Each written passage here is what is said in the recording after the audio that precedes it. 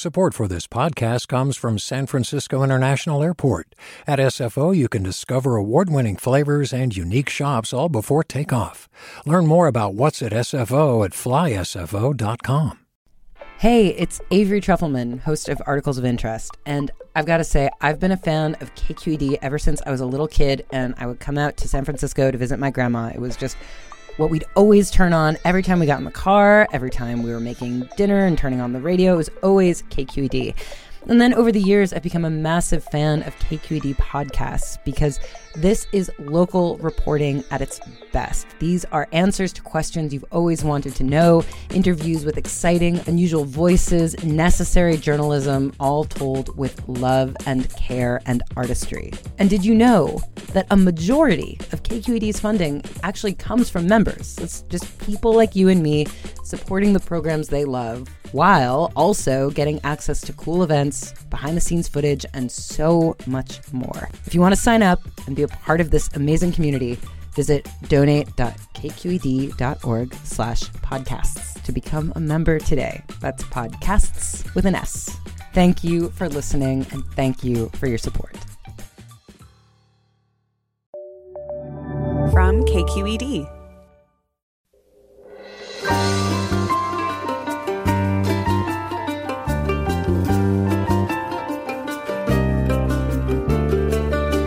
From KQED in San Francisco, I'm Alexis Madrigal. One of the darkest elements of Donald Trump's ascendancy in the Republican Party has been the way that extremely hardline white supremacist groups followed in his wake, bringing with them ideas about race that many people thought had been defeated. We talk about the nexus of rank-and-file Trump supporters and organized hate groups that came together on January 6th. And then it's been a hard couple years in our homes. For many of us, myself included, plants have provided a way of celebrating life and growth despite the dark news.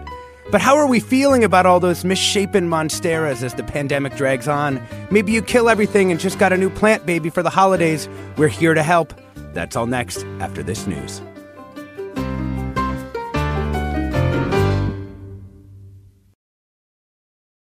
Welcome to Forum. I'm Alexis Madrigal. 1 year ago, far-right extremists stormed the U.S. Capitol, an insurrection spurred by the false accusations from President Trump that the election was stolen. Since then, the fever dreams on the right have only grown stranger, even as the facts of what happened have solidified.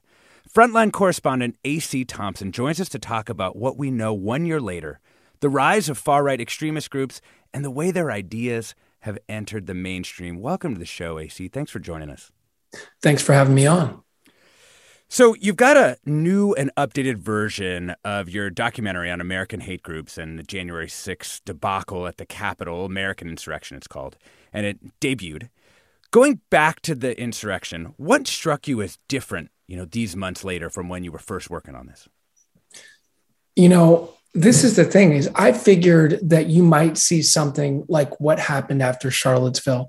And after Charlottesville, the white power movement, that part of the radical right really kind of went underground and regrouped and has not been the force that it was then in the years since. And so I thought you might see with the broader MAGA movement and with the broader sort of far right movement that it would be chastened, that it would go underground, that people would be scared off of sort of militant activism of that sort.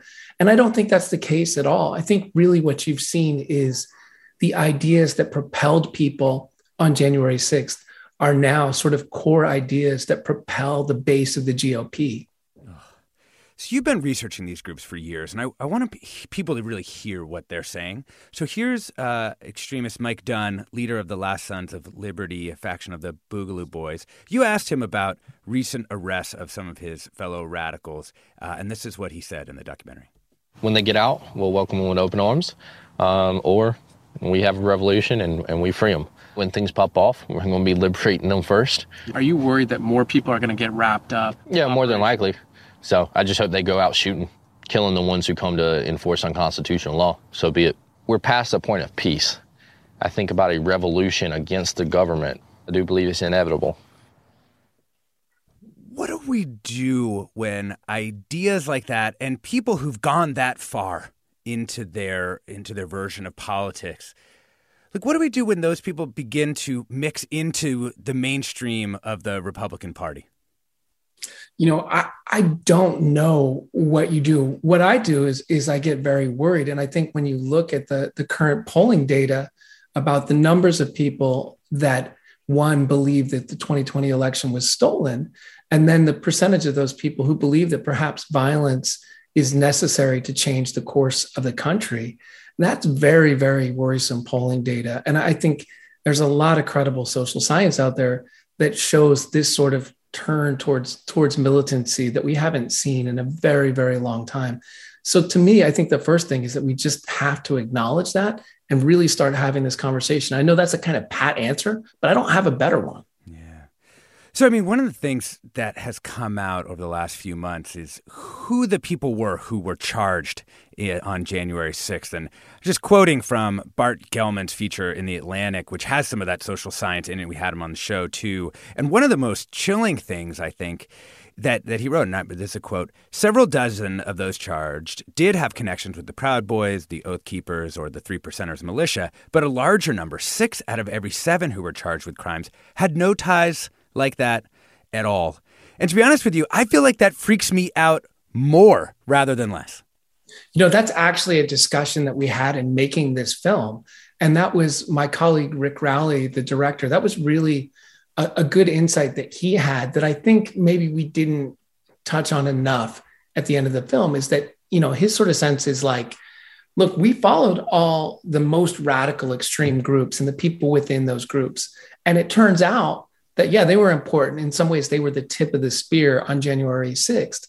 But that broader group of unaffiliated people who felt motivated to storm the Capitol is perhaps more worrisome and perhaps reflective of how those ideas move from a small sort of self-contained group like a militia group or the Last Sons of Liberty or the Proud Boys into a sort of broader mass of people. And that informational piece of it really does seem to be primary in this case, like the way that people have begun to build up their case for taking this kind of radical action. You also talked to Representative Benny Thompson, chairman of the Select Committee to investigate the January 6th attack. And here's what he had to say. It's cut 3 about the misinformation surrounding the events of that day. You get people who I talk to on a daily basis who will actually tell me that what I saw and experienced on January 6th really didn't happen. People come to you and they say, January 6th didn't happen. Yeah, it said, look, it was the Black Lives Matter folk. It was Antifa dressed up as Trump people who did that.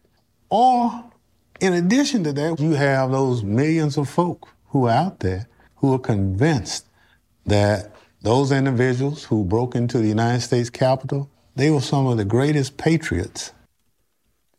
So more than almost any journalist I know, you've really been out there with these groups and these dudes. What do you think gets through to folks like this? Do you think in your interactions with them when you sort of present a countervailing side, or you say like, well, what do you think about that? Do you think any of those things are breaking through this kind of wall of misinformation? Yeah, getting through this sort of convincing people that the collection of facts and supposition and half ideas that they have and memes are getting through what people weave into a narrative and convincing them of a fact-based reality. That's a very hard thing to do. Where I do think that you can connect with people is that, I meet a lot of these people, and on the one hand, they have quite militant and extreme views. And on the other hand, they have legitimate grievances in many cases and legitimate problems that the country is not dealing with. I go to Michigan and I hang out with these militia guys, and they say, look, I'm not a super Republican. I voted Democrat for years. I don't even like the Republican Party, but I saw all the jobs leaving Michigan. I saw all the factory work like I do on the assembly line leaving. And the one guy who said, I'm going to bring those jobs back was Donald Trump.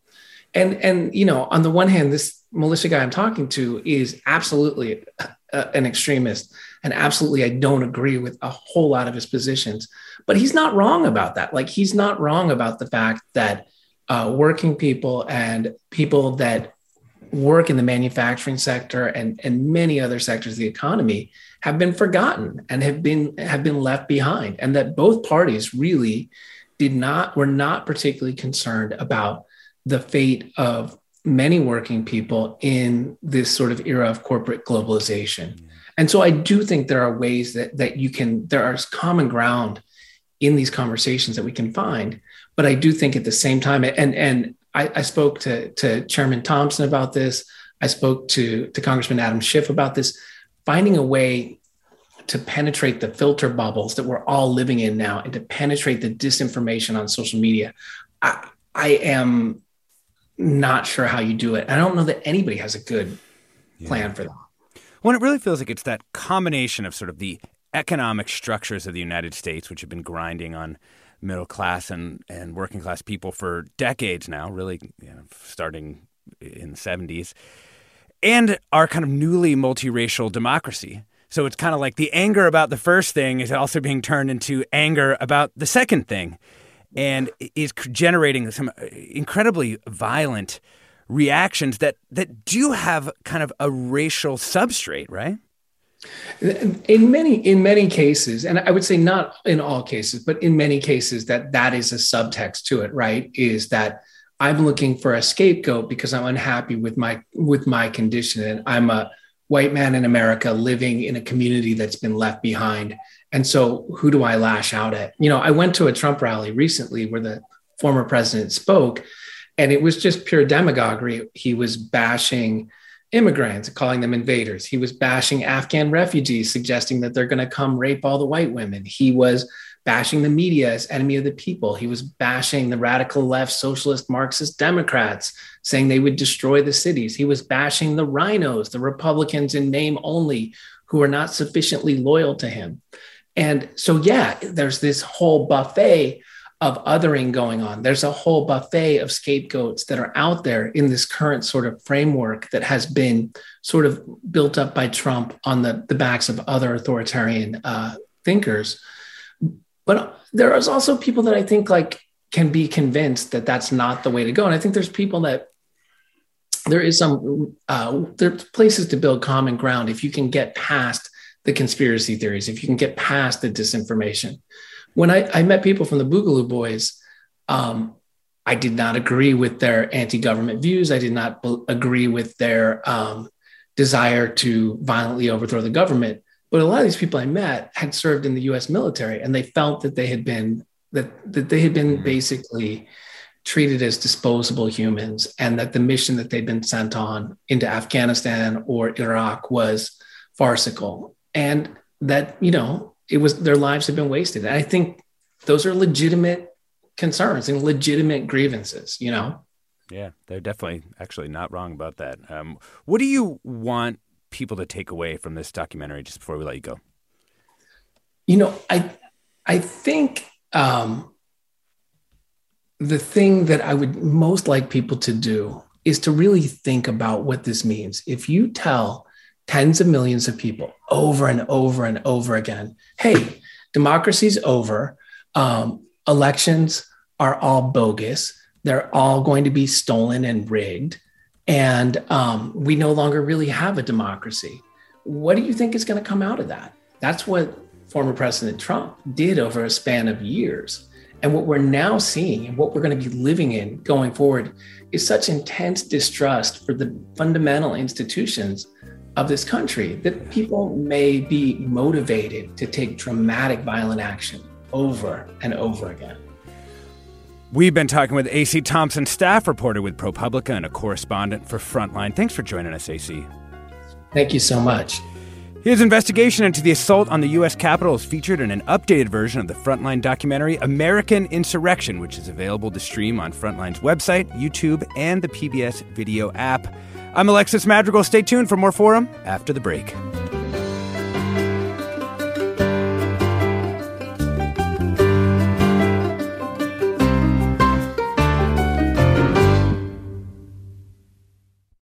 Support for Forum comes from San Francisco Opera. Set 10 years after a school shooting, the critically acclaimed opera Innocence takes us into a complex emotional journey where our understanding of innocence and guilt is constantly upended. Kaya Sariaho's ethereal score collapses the past into the present as a community of survivors grapple with how to move forward. Don't miss the highly anticipated American premiere of Innocence, June 1st through 21st. Learn more at sfopera.com. We've all got those parts of our house where the internet just won't go. Well, if you had wall-to-wall Wi-Fi from Xfinity, you could worry less about dead spots. Because with wall-to-wall Wi-Fi from Xfinity, you get fast speeds, reliable connection in every room, and power for all of your devices, even when everyone's online. That's wall-to-wall Wi-Fi only with Xfinity. Restrictions apply, not available in all areas. Actual speeds vary. All over the country, we need to improve reading in Wisconsin. Schools are changing the way they teach reading. I'm calling for a renewed focus on literacy. We have gotten this wrong in New York and all across the nation. And it's happening because of a podcast. I think your podcast has changed my life. And I'm going to share this podcast with everyone I meet. Sold a Story investigates how teaching kids to read went wrong. New episodes of Sold a Story are available now.